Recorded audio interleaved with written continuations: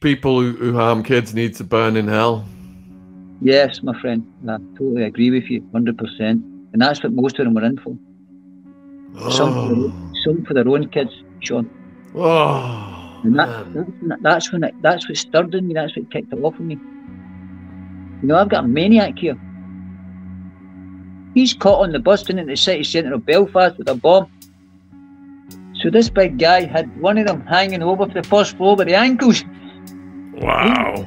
If you don't get rid of every single in here, get them off these wings, or he's going right onto his head. Paul said, Brian, he could have stood there for a day. This big pal of mine was like 20 stone, former bodybuilder, huge. A day ran all the doors in Blackburn and whatnot, you know, the clubs and stuff. He was a serious character, Paul Gallagher, but me and Paul, they took us out to the police station, Sean. You want to see the way they marched us out of there? 20 of us. All the locals.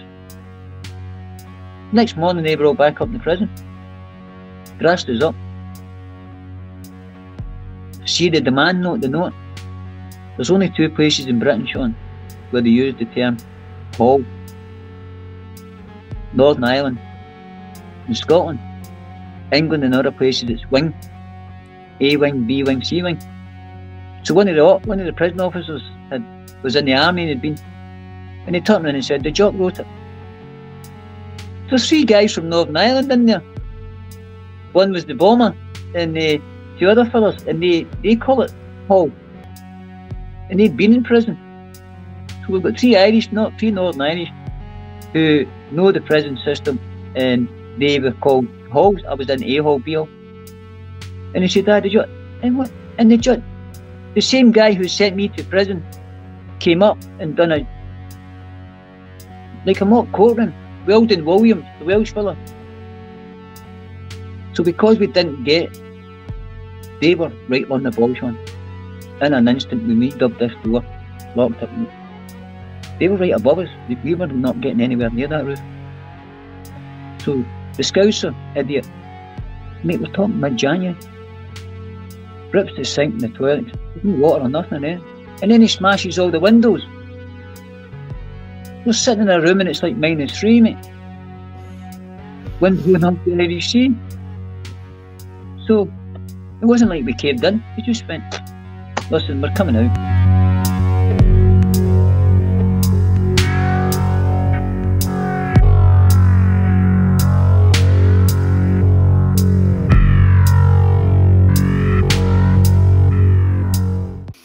All right, so I'm here today with Brian, and we're going to be talking about his incarceration experience, in particular one of them for some brown.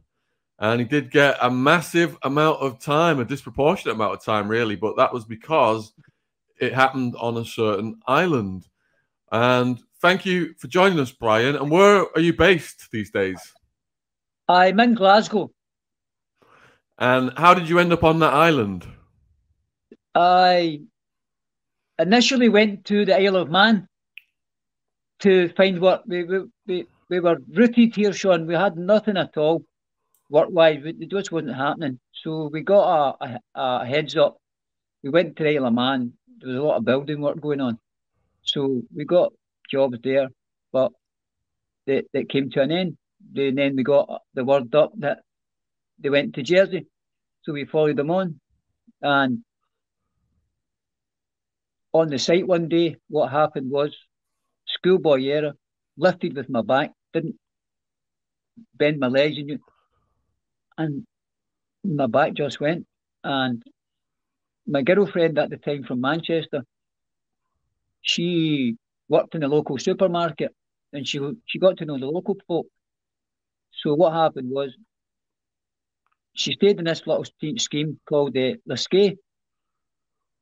The 2 girls were at work, but I knew the girl Caroline that owned the house, her boyfriend Yannick would be there. So I went to the house. Took me forever, Sean. I was bent over, back, just done in. So knocking the door, and I could hear him in. And I thought, what's he up to? And I'm shouting, Yannick, please, it's Brian, I'm hurting my back. So we ended up, he let me in after a while, and he didn't hide this thing kind of correctly under the table, and I said, piece of tinfoil. And I said, what's that big black thing on that tinfoil? So his answer I took serious offence to. I thought it was opium or something. I'd never touched smack or anything like that in my life.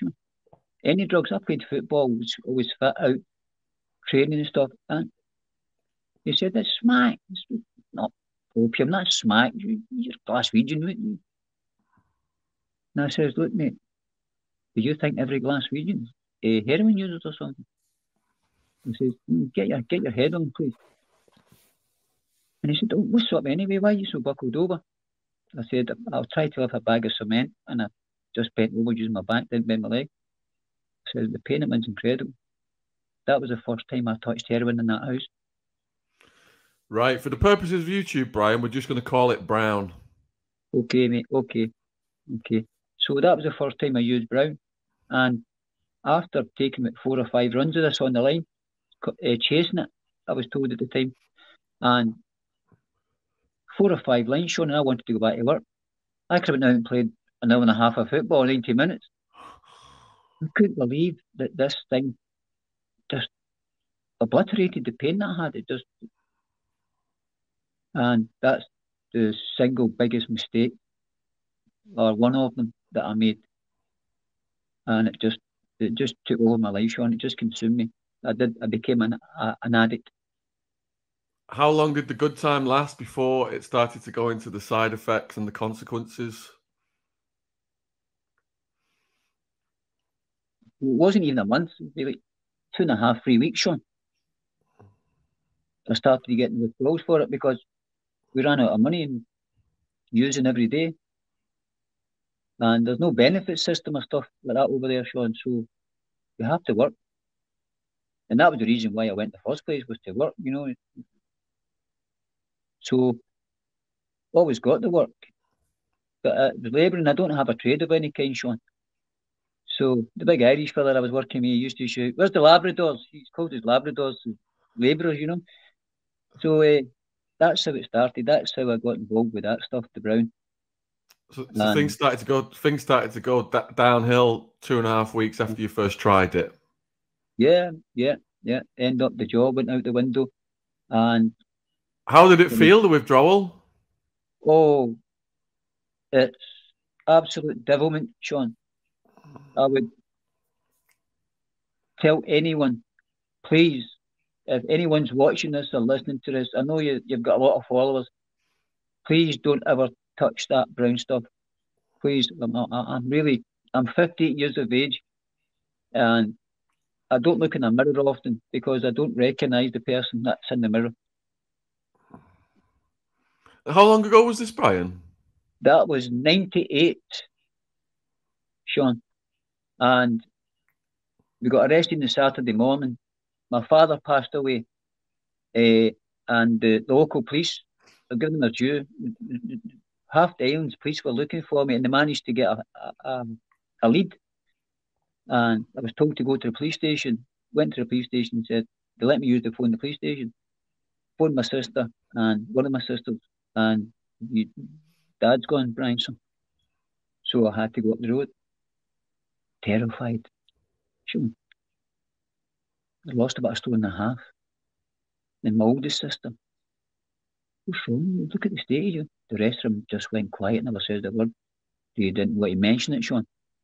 But my oldest sister, being the boss of the family, and she was the one that was, well, you don't look like our wee brother. What's happening to you? You went away with a mop of blonde hair, you've come back pure grey, Brian, 1.5 stone underweight. You look like a skeleton. What are you doing over there? The knowledge we have of that island is a beautiful place. And I said, it is. My sister said, it's a pity you're not beautiful anymore. It was in a bad way, mate. It was in a bad way. But one thing I didn't do, Sean, we always grafted to get something. I don't have convictions for theft and any of that nonsense, There was always a bit of wheeling and dealing and taking, or just from that one and delivering it to that one. And that's how I was getting by. Had you been in trouble with the police before, Brian? No. I came from one of 9. My parents had 9 kids. 2 older sisters, 4 older brothers, and 2 younger brothers. And Wow. I became the misfit, if you like. It was a very sobering time, Sean. I was terrified to go home from my own dad's funeral. I said I couldn't look in the mirror. I still don't. I use an electric shaver. I don't even look in the mirror. I just don't know who the person is. I really gave myself a hammering, and that loved me, but I didn't love that. That's what Brown does. And it was on Jersey, was it? It was on Jersey where you got arrested. Yeah, that's the first time I ever touched the brown stuff in heroin. Not in Glasgow, mate. I played football. How did the police catch up with you? I believe somebody told them. A guy and a girl came up the night before. The flat me and my younger brother were in, I had no idea. There was no intention of my younger brother coming with me. So during the time we were over for it, I think my sister and my brothers went, it'd be a good idea to take Mark, Brian. He needs a job in that, get him out of Glasgow. But so I couldn't say no, and I took him. So we get over and I said, Mark, look, mum's the word. No. So my young brother's, okay, Brian, stump. So when we got arrested that morning, Sean, it was a Saturday morning. It was actually Scottish Cup final day in FA Cup, and Rangers were playing Hearts. And I'm just going ballistic in the cells, banging the door, asking what the score was at the cup final, because I'm a Rangers man. And the guy, officer, came down and said, you want to know what? The score of a football match? He said, you're looking at 7 years, son. I said, away you go. 2.738 grams, Sean. That was it. Because I've spoke at the Isle of Man, I spoke in the prison, and I met people who were doing huge amounts of time for small amounts of drugs. And they said that's the way it is out there. So were you aware in Jersey of the consequences? Yeah, I was, Sean. I was. What happened was, Sean, there was a well-known case called Campbell, Malloy, and Mackenzie.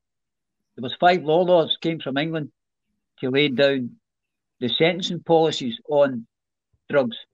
You know, the various sentences, possession, sense of what it was, and they said the reason they stuck at the 7 for the little amount was because of the unusual high purity.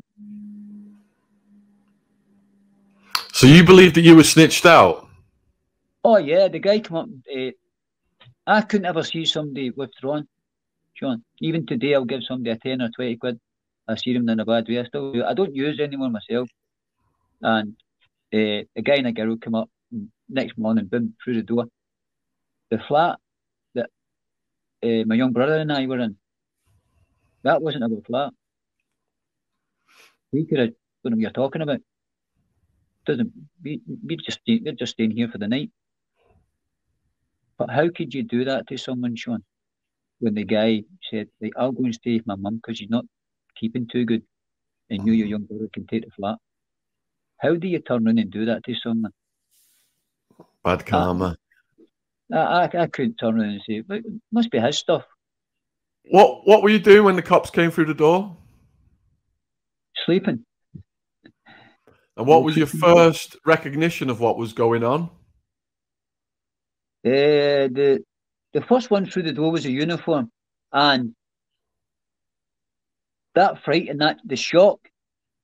But when you see it's the police, you think, nobody. They're not going to harm me. It's nobody that's going to hurt me. I'm not going to get beaten or something. So there's that double-edged sword. I'm gone for a long time here, but at least I know it wasn't somebody coming through the door to hurt or injure me and my younger brother. So they weren't screaming at you. They don't pull guns and stuff in Jersey. No. There's no guns. There's no guns. And what I have to say, Sean, is the way I was treated was incredible. They were probably the most civil of the police I've ever come across. And the first guy through the door actually was a Scottish officer. So we speak back slang.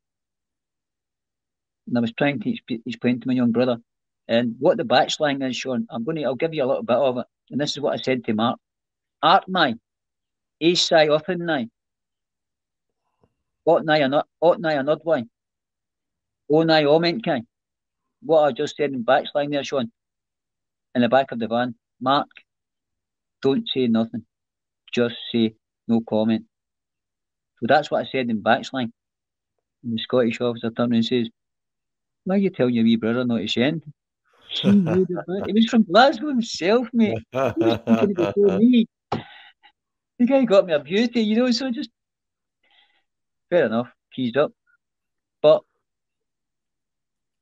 there was that, my young brother, now I was responsible for that. If I put my hands up right away, Sean, they're going to take him through a trial with me. He's going down as well. Where was it found, the brown?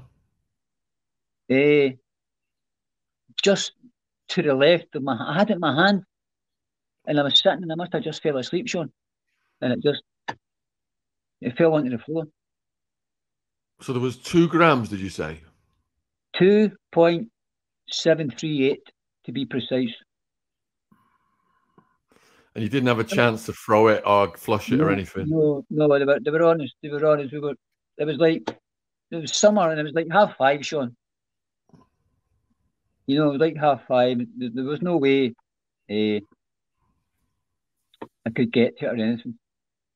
Even if I would have, I could have, there would have been no two ways about it. I would have been. But just the door and where I was, on top of me right away. They just stood beside my young brother, never touched him, but there's like 3 officers, whack, on top of me. My chest, my groin area, but not anything. Just the way the 3 of them just pinned me to the mattress, because I think one of them seen some on the floor. And he said, what's that in my foot there? I could almost see her pushing it back, and a young female officer picked it up. She says, I think this is the prize. And what was your brother saying to you in the van? My younger brother? Yeah. No, he was just shocked. He was just devastated. Because what happened, Sean, they took us to the police station. And what they do in Jersey, we were in the police station for the Q&A and stuff and what interview. And about 5 o'clock, they took us straight to the prison. Which the name of the prison is Lamoy. Lamoy prison, it's in St. Brelard. And they remanded us for a week. So the situation with the flat not being mines or marked, I had to hold out. And they went and got the fella for a bit. And he denied all knowledge. I'm sort of denying all knowledge, although they've got this stuff. And I just said, look, this is what I'm prepared to do. This is the position I am in. When we go to court next week, I'm the only one. I want my young brother out the dock, no charges, totally walks free. When I go back to the prison and I phone Glasgow, a particular place, and I speak to my younger brother, then I'll speak to you and I'll tell you what I want to tell you. And that's what happened. They done that for me, Sean, because they knew my younger brother was only on the island a short while. I'd been on and off the island since 1990, Sean, you know. So they knew my young brother was innocent, really. They knew that I was the one. I didn't know how long they had their eye on me for. They had their eye on me for about 3 or 4 years, Sean. What was the conditions like in remand? Yeah, I had no complaints, Sean. I thought when it came around to Christmas, and they would just put a menu thing under your door. So, starters, Sean, mussels and garlic sauce and herbs and that stuff. And I'm like, what? No way. This lot, because some of them, they tested the jobs, job. And I just happened to be on the wing with all them, the tested jobs. And I'm like 5'7", 8 stone. I went, I don't want any grief, please, don't leave me alone.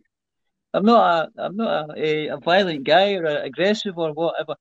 You know, so I did. I got left alone, and he just took to me after a while.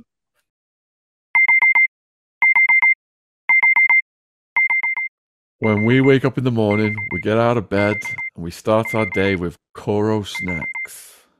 Coro is a healthy snacks brand focusing on bringing additive-free, natural ingredients to their customers with fair prices in bulk packaging. They have everything from nut butters to free from baking ingredients to cooking essentials and, of course, the snacks.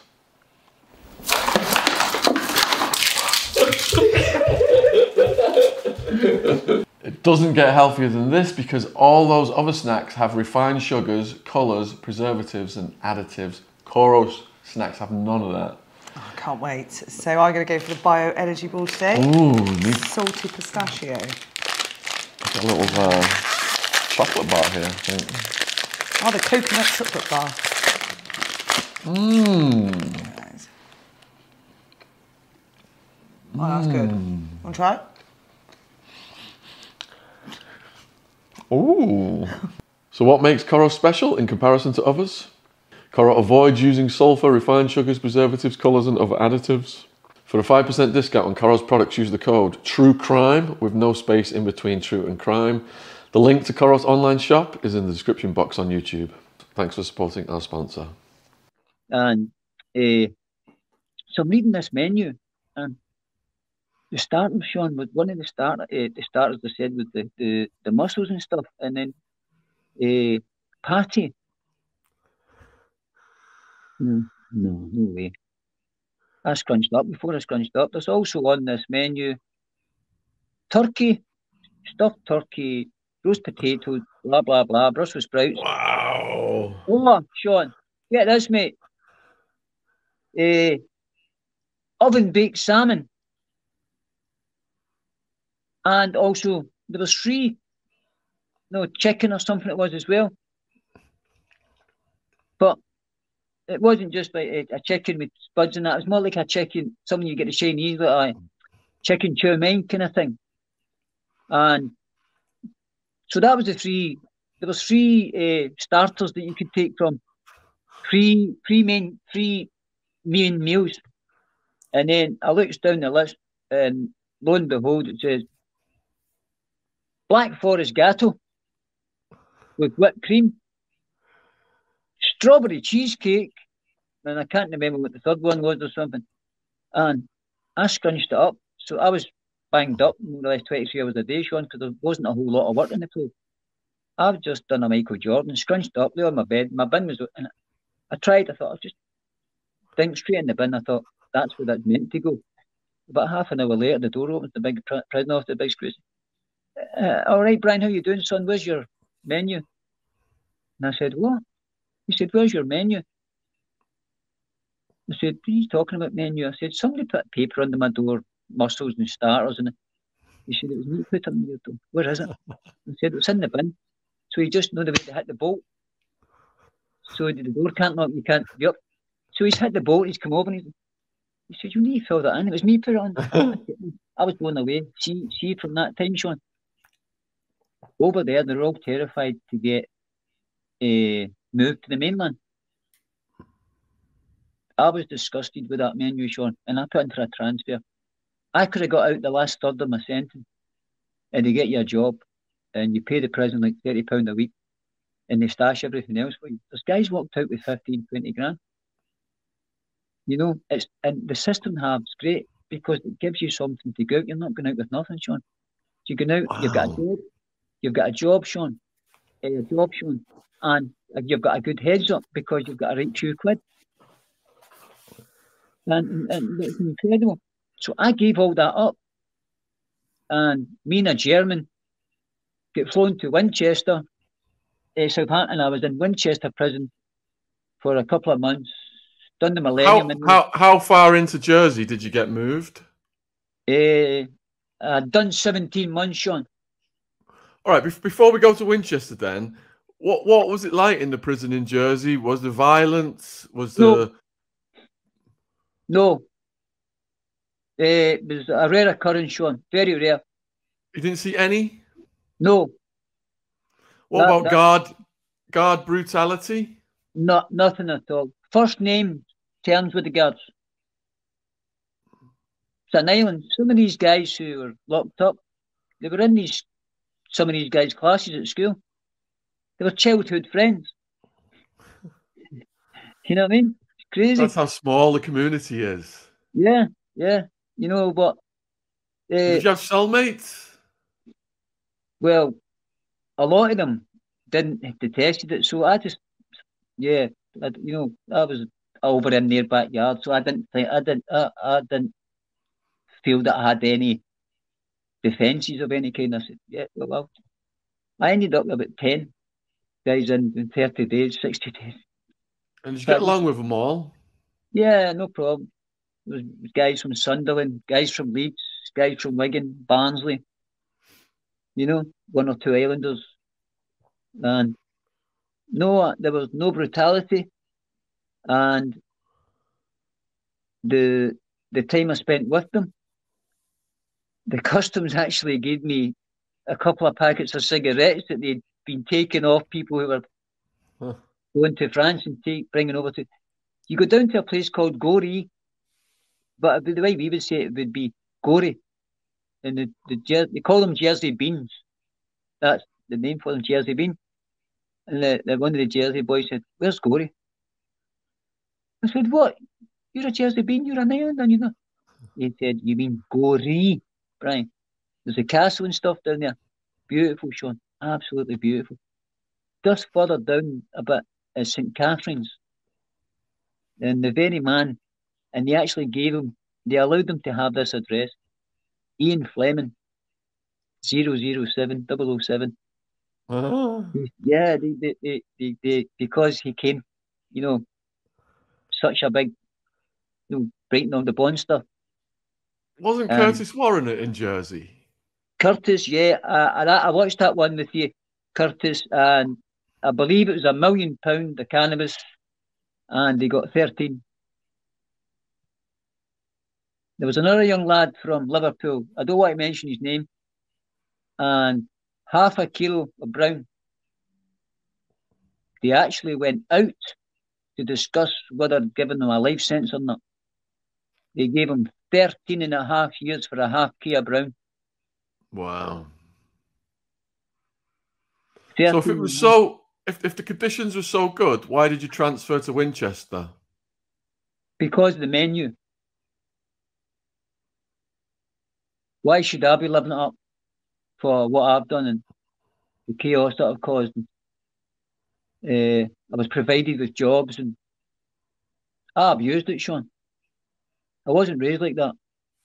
And when I first seen your one talking about it, I don't believe you were raised like that either. I believe you came from a good family. Yeah, definitely. I detected that very early on when I watched your one when you were telling about it was America you were in, wasn't it? Yeah, it's heartbreaking for my mum and dad to have to go 5,000 miles to visit me, all that stuff. Yeah. That one, mate, and I thought that guy just took a wrong turn. That guy's he's actually a gentleman. That lad. I said I would put my everything on it that he comes from a good family, just like me. Yeah. And what was your parents going through when they realised you were incarcerated for the Brown? My parents were gone, Sean, both of them. Oh, okay. So that was a gotcha, plus. Yeah. If you like that. I somehow drew some strength from that because my parents would have been devastated, especially my mum. You know, she had 2 girls and 7 boys. My boys. That's all she's on about, you know. But that's what it was. That's why I moved, Sean. There's people outside who weren't getting food and that, Sean, worked all their life. So you were how many months before Winchester? And what was it like arriving at Winchester? Chaos. Absolute chaos. And this guy I'm going to mention, he's actually passed away now, so there's no issue, there's no problem. Do you remember the funny money, the cash thing, the £50 notes? With was it in the news, that one? On Stephen Jory. Okay. bribed a perfumist for he opened a perfume factory up in Acapulco, and they made about somewhere around about 300 million from this. So much was genuine perfume, and then topped up with the water. So you sprayed it and it smelled nice. 20 minutes later, you smelled like a dog again. So, and 300 million, he reckons. Whatever he gave, bribed the perfumist with. What they never said what the money was. And one of the best characters I have ever met, and he took to me the way I was about football, fanatical. And I have to say, he's gone. It was well known. Tommy Comerford. Does that ring a bell? Not off the top of my head, no. Liverpool. He was one of the first international. I met him when he was 70 in Lindholm, which was the semi-open Cat C. They called him Tacker or Top Cat. He's been in a number of books. You know, the London faces, the novels and stuff. He was the only one mentioned in Frankie Fraser's book. Tommy was the first one to use burning gear. The vaults and the safes. No noise, they weren't blowing anything. And stayed in a council house all his life. But he was the first biggest, if you like, smuggler international in Britain. And he went, I don't know if you know anything about football, the young lad Michael Ball that played for Everton and then came up to Rangers. Because I was in America for almost 20 years, so I lost track of it all. Well, I'll just give you a quick one on it. Tommy, you're crazy about football. You're fanatic. He said, I thought I'd come across him. And he said, listen, I'm going to tell you something. Michael's up in Glasgow with his mum and dad. He's definitely going to sign because is he signing? Is he not? Michael's aunt, it was his mum's sister. That was Tommy's girlfriend, although he was married. He was some character. You need to have a wee look up on him. Tommy Comerford, Top Cat, but he's the only one that was mentioned by the London mob. You know what like they are. They don't give anybody any highlighting unless it's a face. But they know. Yeah. But Winchester was. I had an idea, Sean, that this wasn't a frying pan into the fire. This was cool, calm, relaxed into asylum. When you say asylum, what was it like at Winchester then? How mad was it? There was chaos every 5 minutes of the day. Pool cues and pool balls and crack. Aye. So there was violence every day? Oh, almost every day, man. I'm going, I should be sitting eating mussels and Black Forest cattle. I came here. But it's your upbringing that does that to you, Sean. Did you feel threatened or were you okay? Once I got to know Stephen Jory, I was all right. Because he was a well-known face. He was well-known in London. I believe it was his father-in-law had a big place on the Isle of Wight. And they had the house and then it was like a barn stuff. And that's where all the printing material was. And they were printing off the 50s. Loads of cash or loads of money. He tried to call it funny money, but somebody had already had that title. And so he wrote, the book became Loads of Cash. And I believe he wrote a book called Supergrass as well. So before you got in with him then, did anyone try and test you or heart check you? No. And what was the craziest violence you saw? Oh, the worst I saw was some poor guy in the shower. And that the sock with the pool ball stuff. The guy didn't stand a chance. He had his back to him at the time as well, Sean. I was in the shower. There was like four of us. And thankfully the guy was like say number 1 and I was number 4 shower. So it was all down that end and I just kept washing away, turned my back to it and just I don't see nothing to do with me, just letting them know that I haven't seen anything, seen nothing. And you know what it's like, the truth. What happened? When? Where? No idea. Was that over debts? A lot of it's over debts, isn't it? Always, Sean. Always. Brown debts. Brown. And you probably know as much as I do about who runs it all in there. It's not guys that look like me and you anyway. Tell you that, buddy. That's all I'll say on that matter. I don't want to become like making any discriminative marks or anything, but that's who runs it all, mate. So in Winchester, then, what was your routine like? The routine was pretty all right. Ended up I got a little job, yard man. I think they trusted the job more than they trusted their own crowd down there, you know. So I got the job as a yard man, and I just wanted to do my time, John, get my head down, do my time, and not to be an issue for anyone. So what I also have to tell you, this is going to blow your mind. One of the 5 law lords who came over and set down the sentencing policy was Lord Carlisle.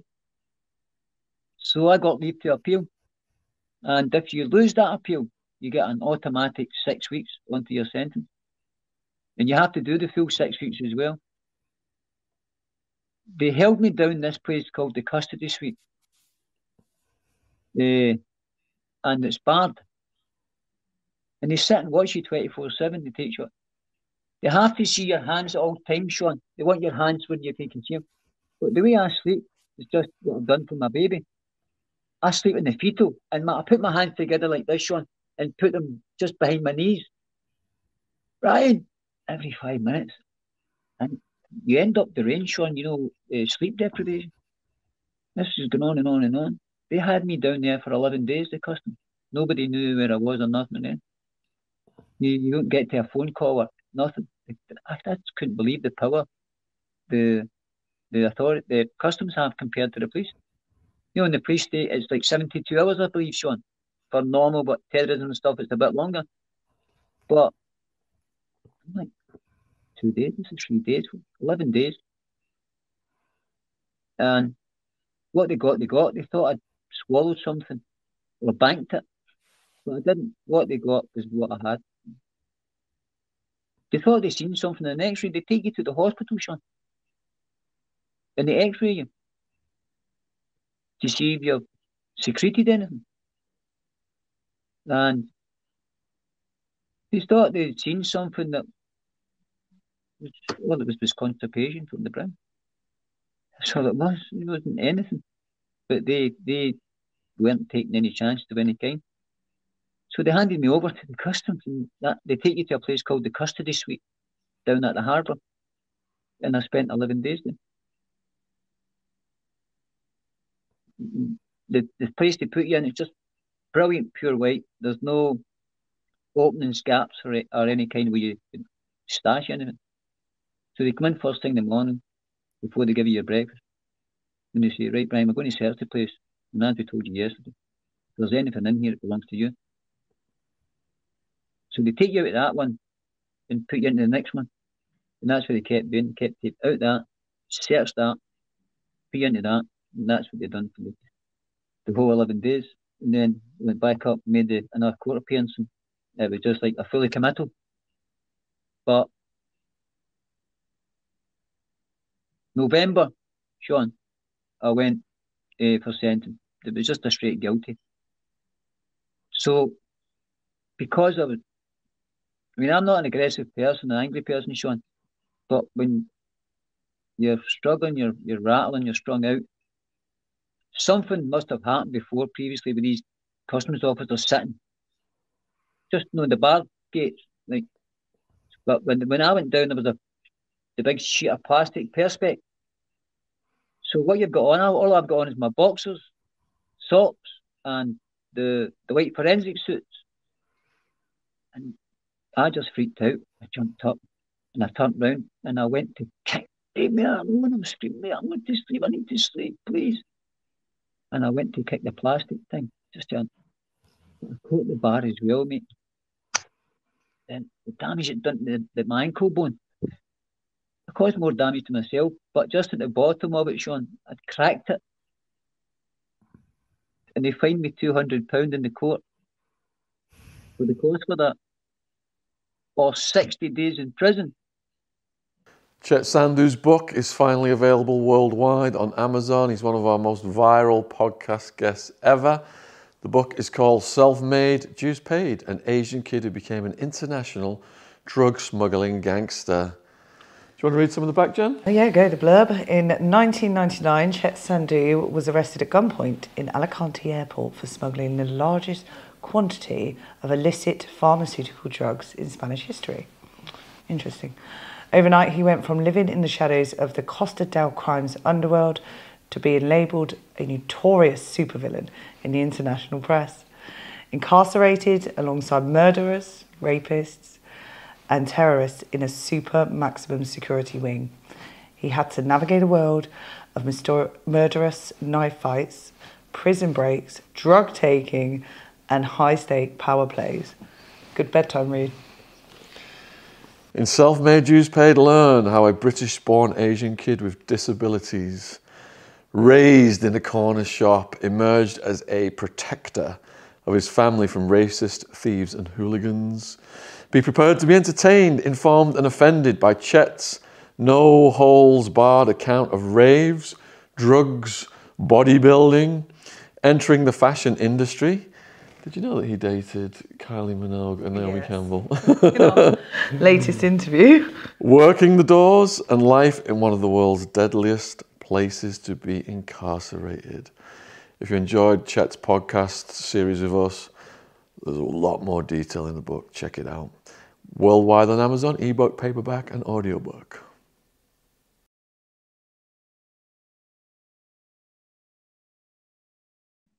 So after finishing the guilty plea, turned off for that, Sean. So 4 years, 8 months, and it's 2/3 over there still. It's not the half. So after doing what I'd done out the 4-8, the 6 weeks that I got for losing the appeal, you have to do every day of that. It's not 2/3 there. So after doing the 2/3 of the 4-8, I had to do the full 6 weeks. But you get called to the governor's office. I was in Lindholm prison, just outside Doncaster.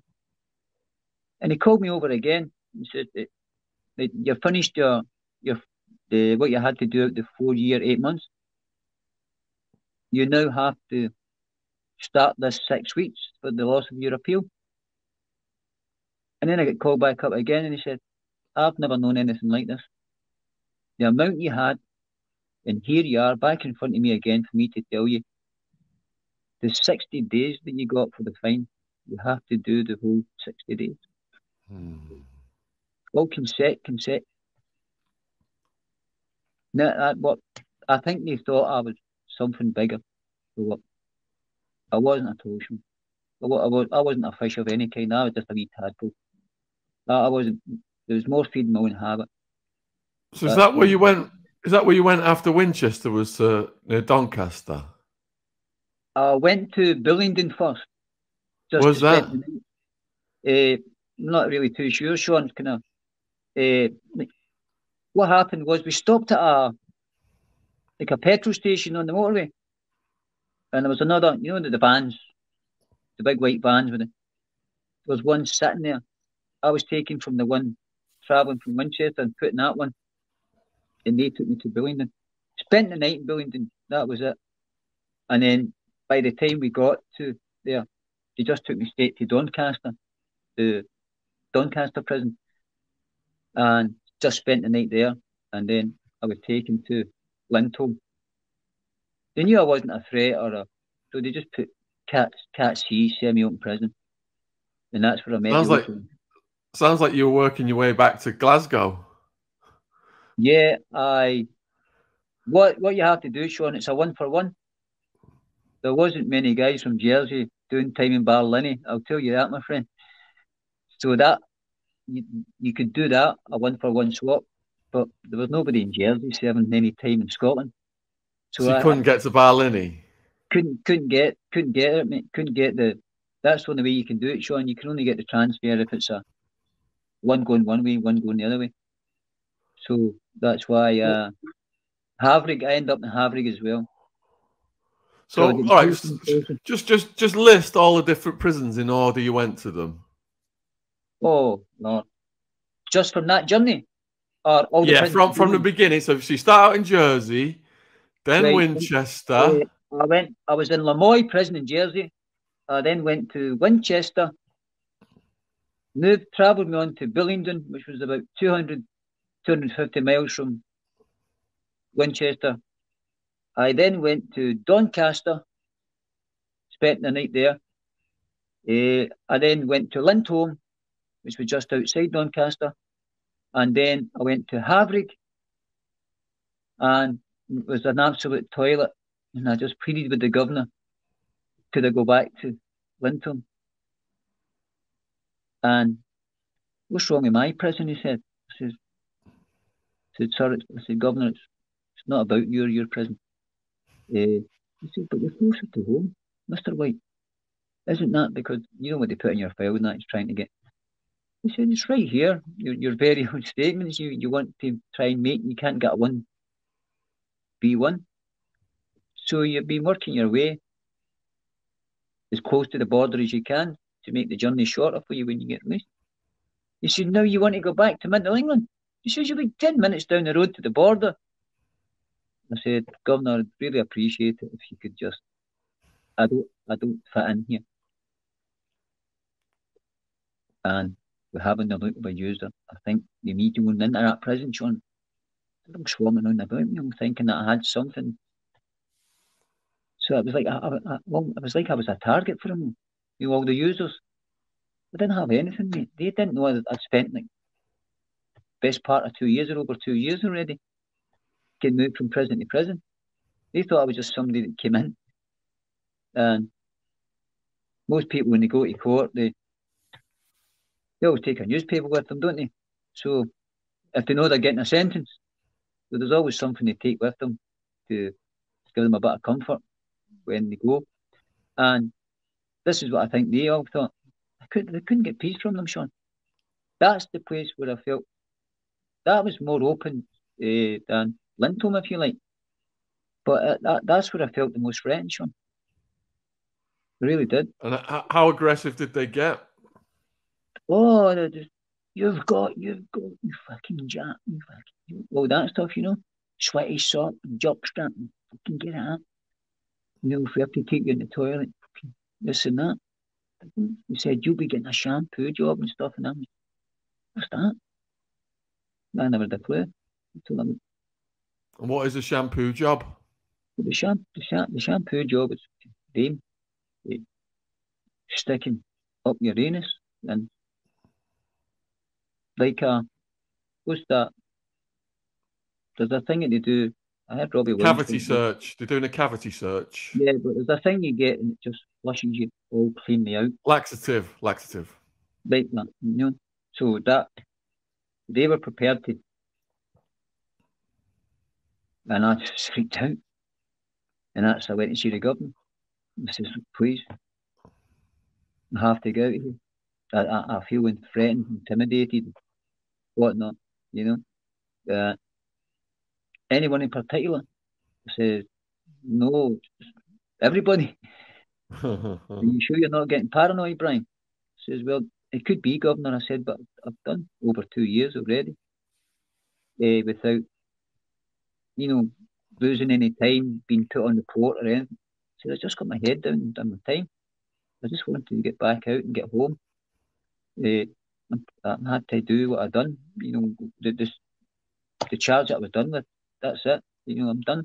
So I just want to do my time and get out.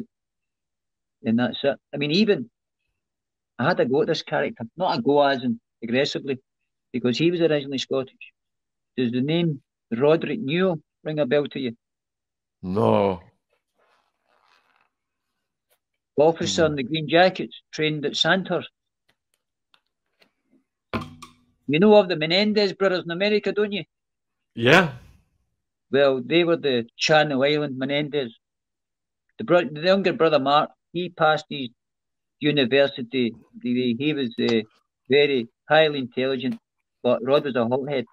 And the two of them come onto the island for their parents' anniversary. Mark had a flat in Jersey, so he went off to his own flat. The day before, Roderick had been out buying shovels and tarpaulin, murdered his mum and dad that night in the house. You know why? Why? Young brother Mark was investing the money later. Roderick was phoning him, and Mark's like, there's this much left. I've got this much. And this Roderick thought, you're spending my inheritance. I have to do something about it. The money that his parents worked for all their life, he killed them. Mark was an accessory after the fact. He got 50% of it. Roderick never got a dime. Brutal. The governor of Lamoille Prison was a former army officer as well. When you get a life sentence in Jersey, you only do a year to two, and you go to the mainland to do all the courses and everything. He was there the whole time, and then went to, was it Fort in Essex? That's where he went. He done all his time. The governor of that prison made sure he was the prison accountant. He was doing the accounting for the prison. He was next cell to me. He was next cell to me, Sean. Roderick knew. And one of my I went to stay with my sister when I got released. And my young nephew came in one day and he said, one of your pals in the paper, Uncle Brian. I thought you went with the Glasgow boys. It was Roderick knew. That was him transferred to Ford. And he was out going to college. And he got along with you? You got along with him? Yeah, no issues. No issues, you know. No, it was just the contempt I had for him, Sean. Or something of, that nature. It was just, I had no time for him whatsoever, buddy. Did you see any sex offenders get smashed? Mate, I started a riot in Victoria Road Prison, trying to go onto the roof. There was a former IRA bomber there with me, Ray Cronin. There's the big guy from serious character from Blackburn, Paul Gallagher, and a few others. And I was in the Victoria Road Prison, the old prison. You wouldn't have been in the Isle of Man, Sean. You probably went to the new prison, I believe, was built. There was only one, I think. It's it housed every security level. Was it called Victoria Road? There was some documentary made about it. Was it the Orange Brick Building, the old Victorian prison? I think so. Yeah, right. That's the one I was in. Right across the road, there's chalets. So we got one of these chalets working. The people who owned the chalets said, right, we're going to stop putting out the people who stay all year round. Because some of them are not coming back and we're not getting the income. So he says, so the holiday makers were for the chalets were for the holiday. So these people who owned them just said, you know what? See, the people that are staying and living and working here, we're just going to allow them to keep it all year round and at an ongoing lease.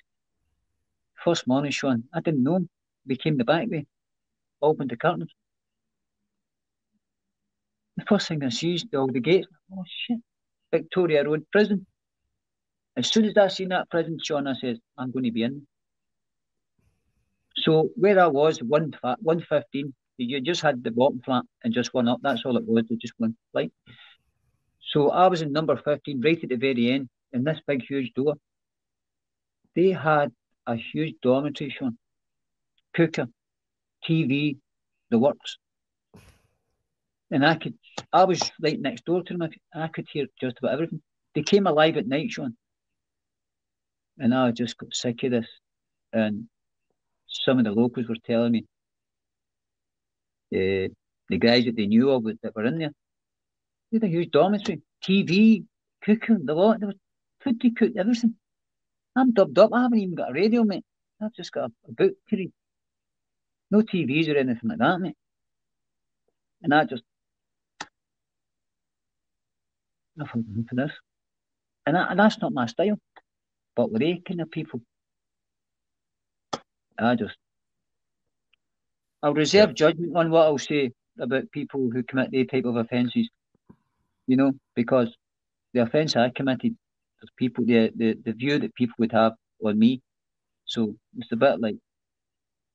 Well, people who harm kids need to burn in hell. Yes, my friend. I totally agree with you, 100%. And that's what most of them were in for. Oh, Some for their own kids, Sean. oh And man. that's what stirred in me. That's what kicked it off in me. You know, I've got a maniac here. He's caught on the bus into the city centre of Belfast with a bomb and an Adidas bag. A fella called Ray Cronin. Nigel Mansell lives on the island as well. He's an honorary constable. So the kind of speedsters, there's no speed limit over there. Mansell catches just about everybody. He's a hero over there, you know. And I had no issues in Isle of Man prison either. Few Scousers and this and that, Londoners and lads from the Lancashire area and Mancunians and whatnot. We just we just all clicked and got on together. Out playing head tennis and stuff and no issues. And then it was the smell of the cooking and these people. I could hear the TV and I could hear the football and it was fucking driving me mad, Sean. I said, what's going on in there? And one of the lads told me.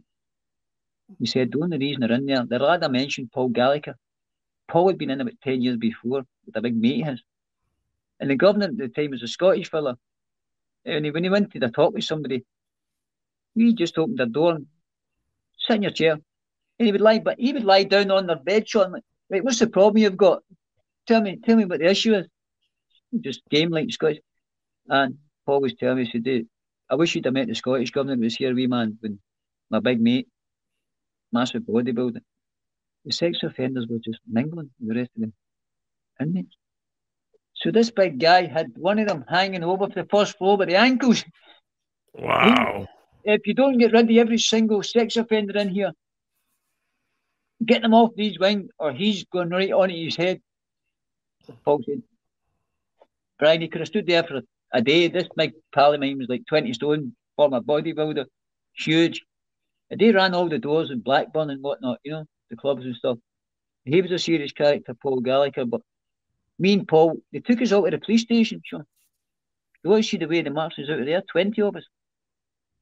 All the locals. Next morning, they were all back up in the prison. Grassed us up. See the demand note, the note. There's only two places in Britain, Sean, where they use the term hall. Northern Ireland and Scotland. England and other places, it's wing. A wing, B wing, C wing. So one of the prison officers was in the army and he turned around and said, the Jock wrote it. There's three guys from Northern Ireland in there.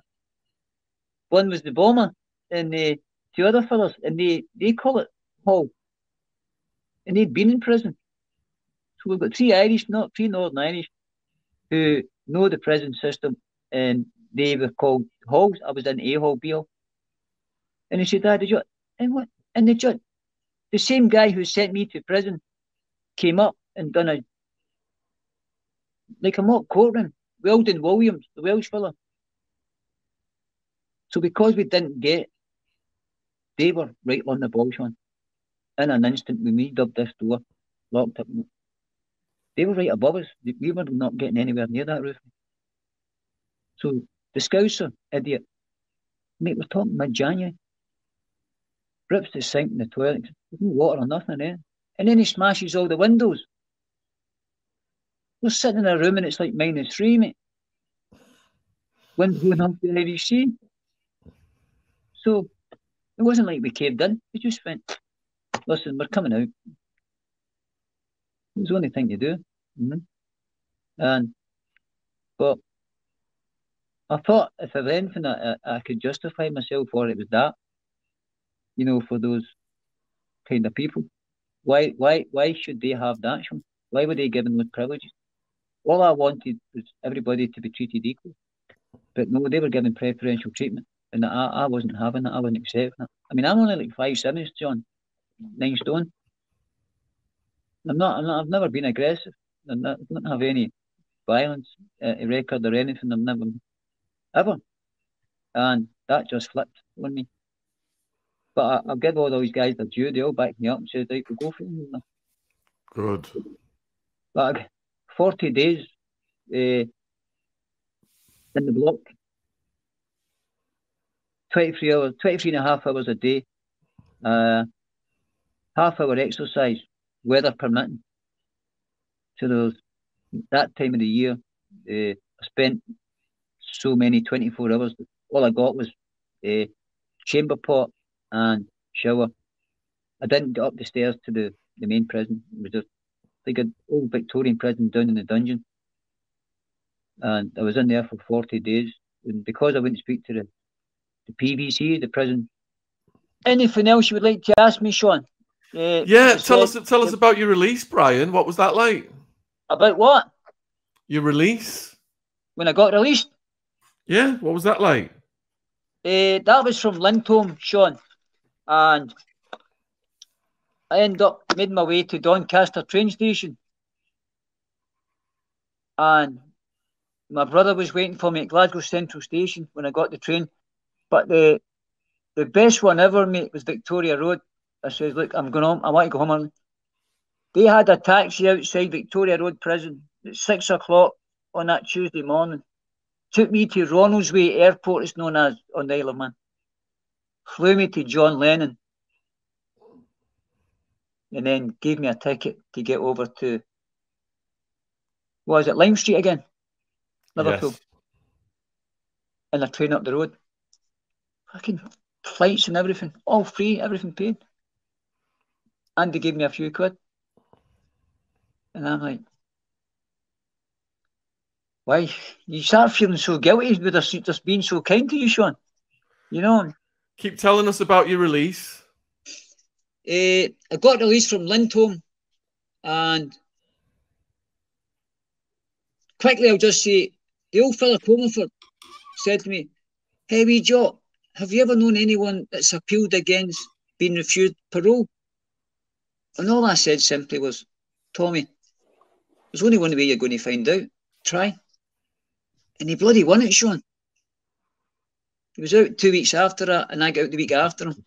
So I went into Doncaster, got the train from Doncaster all the way up to Glasgow.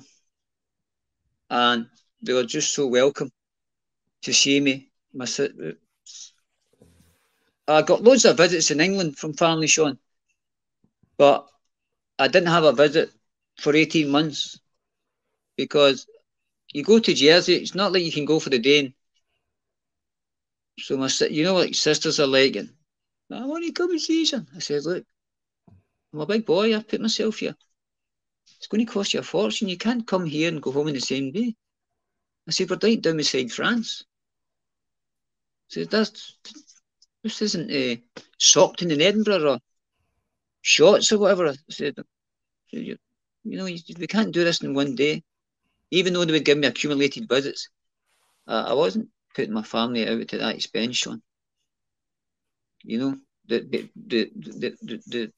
offence that I committed and the using and stuff, that, you know, of all the 9 kids, my parents had somehow 2 younger brothers, Sean. This was after my mum died, mate. The reality of it, Sean, my 2 younger brothers had gone and married as well. I still stayed with my parents. And what it genuinely was, Sean, I didn't realise how emotionally immature I was. And that's what took me off the rail. And it doesn't seem to make sense. It's somebody that's emotionally immature. I had to accept that. And then you go and commit these heinous crimes, selling and taking. I was more or less doing it just to feed my own habit. I wasn't making... Have you stayed away from it? Yeah. Here in Glasgow.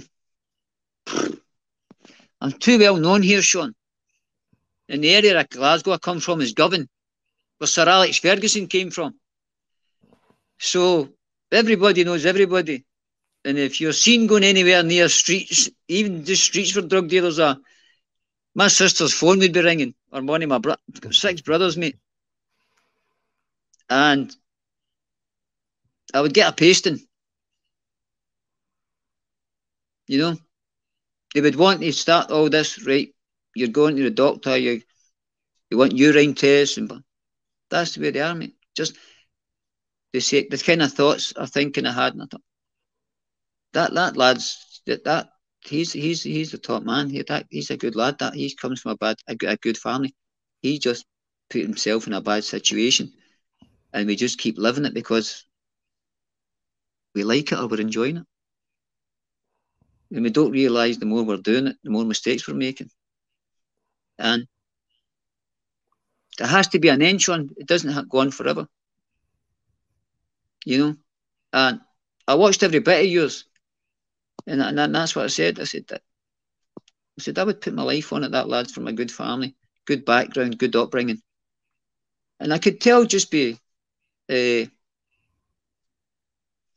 how you were articulating the way your mannerism, the way you were coming across, crisp and clear, precise, and what you were being asked, whack, you had the answer all. You weren't, there was no mumbling and stumbling.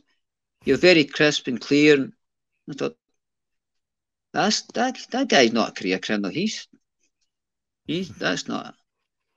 Didn't hear that in you, mate. Thank you, Brian. You know, are you in a good place now mentally? Oh yeah, mate. Couldn't be happier. Really couldn't be. Wow, I'm getting a little bit emotional. Oh. Chalk and cheese, Sean. It's the other end of the scale, brother. You know? Because of what we've been through, we appreciate everything now, don't we? Yeah, absolutely, mate. Absolutely. What I say, Sean, what makes me a rich man? I have every basic that I need.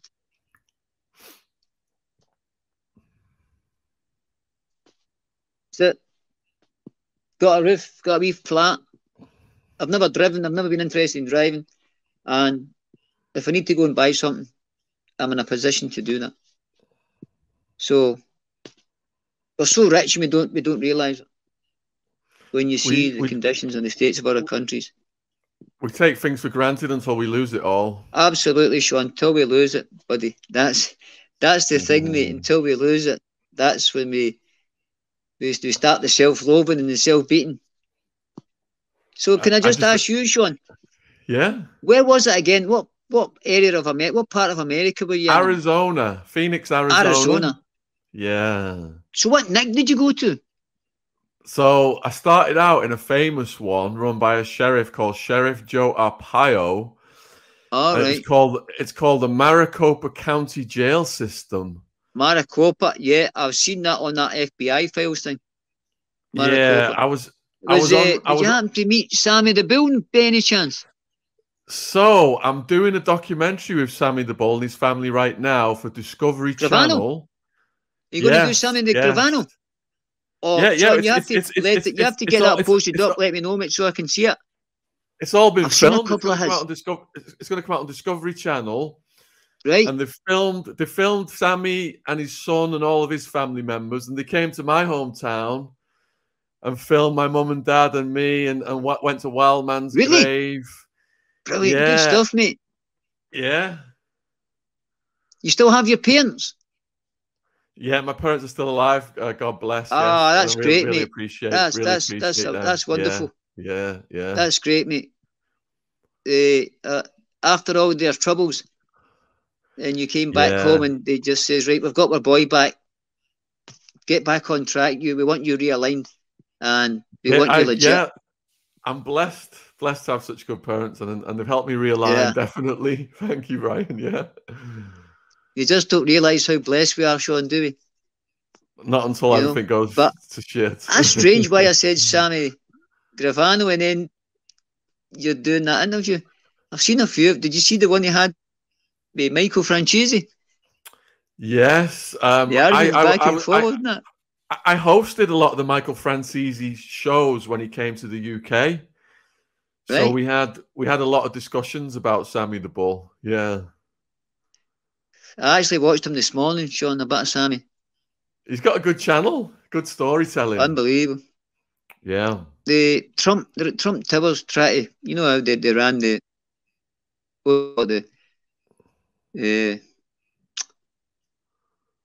guy, like, you know what you mean, your jobs are up first thing that The unions. The unions, the unions. So they could just pull the guys. Trump Towers, he's up in Trump. But they haven't realised that all Trump security and bodyguards were all ex-FBI men. They're in Trump. Yes. Sammy says, I'm trying to get into his pockets. Yes. And then, Sammy. He said, so we just walked away and left him. We went off-ski. Sammy, that's all ex-FBI men. It says security. Sammy says, why didn't you tell me that before I was trying to get in his pockets? Before we finish then, can people contact you on social media, stuff like that? Yeah, because they just want to hear me and just say, are you Brian White? Did you receive 7 years for less than 3 grams? I said yes, and 6 weeks for the appeal, losing the appeal, and another 60 days, consec. You know, when I mentioned Lord Carlisle and the 4 other law lords came over to set the policies down the sentencing. Yep. He was the chair on my appeal. Wow. I didn't get to speak, Sean. So there was a conflict of interest. The solicitor I had, what has he based my appeal on? What Lord Carlisle and his 4 buddies laid down? I didn't really have any say. I had no idea he was going to be on it. He did. So he's basically saying, my client, Mr. Brian White, to you, Lord Carlisle, and the 4 other lords who were over here, you're out of order. You have to change the sentencing policy because he said so. And they just went, see you later. And don't forget your 6 weeks, Mr. White. You're not getting nothing. So I just got on with it, Sean. But I don't know of anyone who's been given that. And then the 2 consecutives. The governor in Lindholm at the time, he was a former prison officer in Armley. And people said he was a right animal. The guy couldn't have been nicer to me. I think he was just shocked, Sean. By the way, I had to be called over. Right, you're finished your 4-8. Now you have to do the full 6 weeks for losing your appeal. And no, I've got you back over again, Mr. White. I think if that guy could have let me out, he would have let me out. But I just had to do what I had to do. But you can Google it, Sean, as well. All you have to do is White versus the Attorney General, Jersey Royal Court. You can Google it and it's all there. You can read it. It tells you it's that. And the reason apparently is what they said as well. I think I mentioned it to you earlier on, was the unusual high purity of it. But even still, that amount, the high purity of it. The prosecutor, every time he spoke just about, he said, White, a native of Glasgow. He kept calling me by my surname. And 13 of them, Sean, Durats, as I said, they all sit there, all done up with their cloaks and whatnot. They're St. Helier, St. Clement, you know, they're like the Lord Provost, all those lot. They're not qualified judges or anything. They're just the state, represent the state, if you like. And then I found out, I went back after my appeal, Sean. See the guy I was given as a solicitor for my appeal? Over there, they don't have like a Prime Minister. It's called the Governor General. The guy who done the appeal for me. See the guy who was running for the next Governor General post? The lawyer I had was his press officer. And then somebody said to me, hey, wee Jock, we all piss in the same pot over here. You don't stand a chance. And that's what it was. All buddies, mate. All buddies. And they just passed me on. Right here, we'll mug them off with him. Did you have to serve the whole 7? What? How many years did you serve? I done a week short of 5. Wow. That's a week short of 5, Sean. That's a lot, man, for such a small quantity. And the money that I had on me, £50, that was it. But that was from the fella and the girl who came up the night before. And they confiscated that because I think they were giving it to. Yeah, of but course. It's something I can't prove. But so only that which, one time that I gave somebody something from that flat. Next morning, boom. Yeah.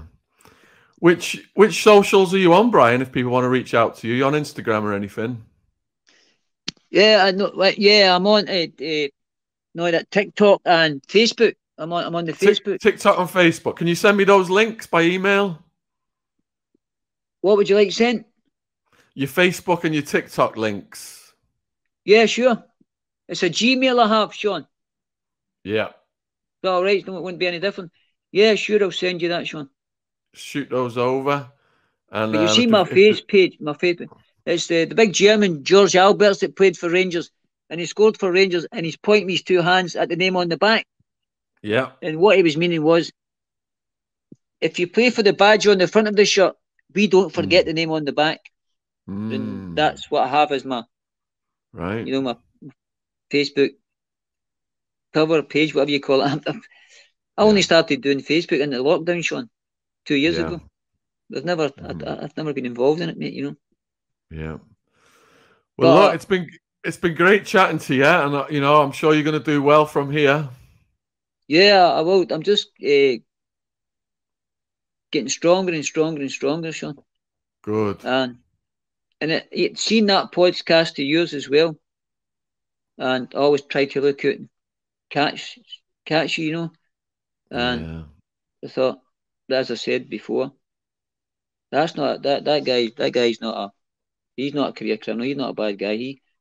I could just tell with your mannerism, the way you were speaking, the words you were using. To that boy's, he's educated. And what I said to myself at that time, he's streets ahead of me, but I'm probably about 15 years older. I'm 58, Sean. I like to think I'm just genuine, honest, and just. I'm 55.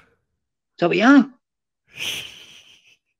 I look like I could be your granddad. Thanks very much, Sean. Why didn't you say you were 35, bro? Well, I'm glad we got a wee laugh. Oh, thank you, brother. So, what would you like sent? In an email, just send over your Facebook and send over your TikTok and any photos as well you want us to include. Oh, I don't know about photos, mate. I'm on the FBI 10 Most Wanted. No, Sean, thank you for having me on, buddy. It's been great chatting to you. And like I said, if we go off air now, you can Google it and just say White. My surname's spelled Whyte, and the Brian's Brian. And all you have to do is press the Google. White versus Attorney General, Cheers Royal Court. And it'll all come up, and it's all there for you to read. The exact amount that was there. It tells you about the unusual high purity and stuff. And it mentions my younger brother also. But he was totally innocent, Sean.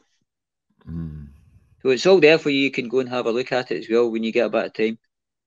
All right. You'll see that what I've said is just, the only thing it doesn't state is the movements, the different prisons. That's the only thing it's not there.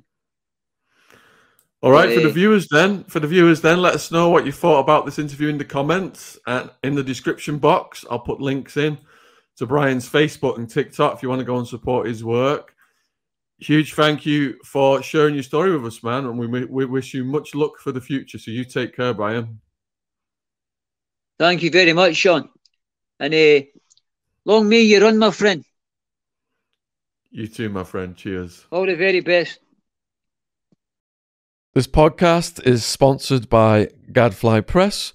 We're proud to announce the publication of Scotland's Johnny Boy, the bird that never flew.